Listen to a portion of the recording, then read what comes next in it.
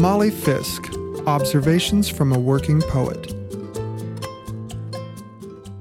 One of my friends has a niece in Toronto, where truck drivers are gathering in solidarity with the anti-mask, anti-vaccine trucker convoys currently protesting in Ottawa.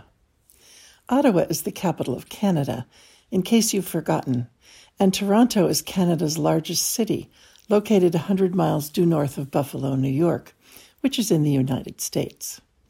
For you local listeners, that's as far as from downtown Nevada City to Fairfield if you're driving west. In other words, just over an hour, which is not very far, especially since it's in another country.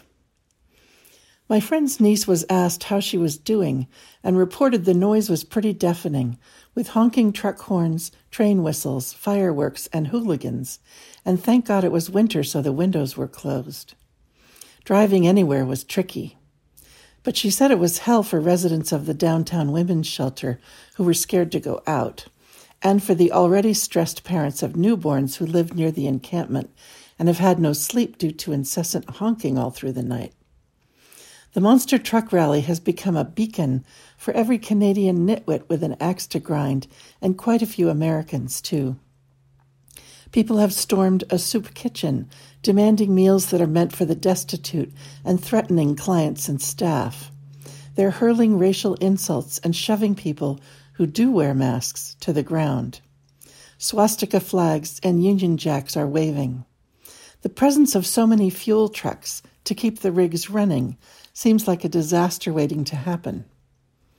I looked all this up on the internet to find out more and discover that when arrests are made of truckers and other protesters, the reason is listed as causing public mischief. Questions of COVID and civil war aside, you really have to love a nation still considering strife and fracas to be a form of mischief, which is a word I think of only applying to people under the age of 12. It's so last millennium, isn't it? So proper, almost Victorian. It sounds like something one would want to cause rather than avoid. Here in the States, we call it disturbing the peace, which doesn't sound quite so appealing unless you're in a mood.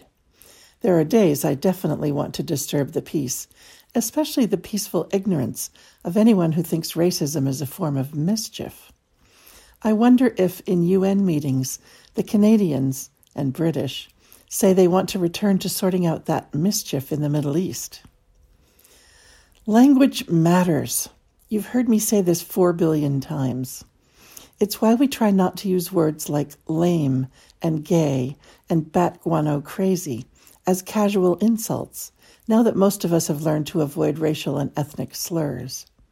It's why we teach ourselves to say they when we're talking about only one person, something my brain and tongue still haven't mastered.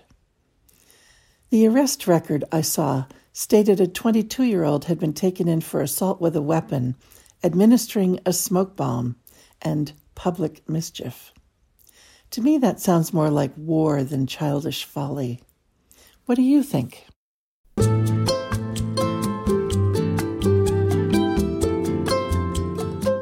Award-winning poet Molly Fisk writes, coaches, and teaches writing in California's Sierra Nevada foothills. You can reach her at mollyfisk.com. This program is produced at the studios of KVMR-FM, Nevada City, California. Funding is provided by Harmony Books of downtown Nevada City and KVMR with support from the Corporation for Public Broadcasting.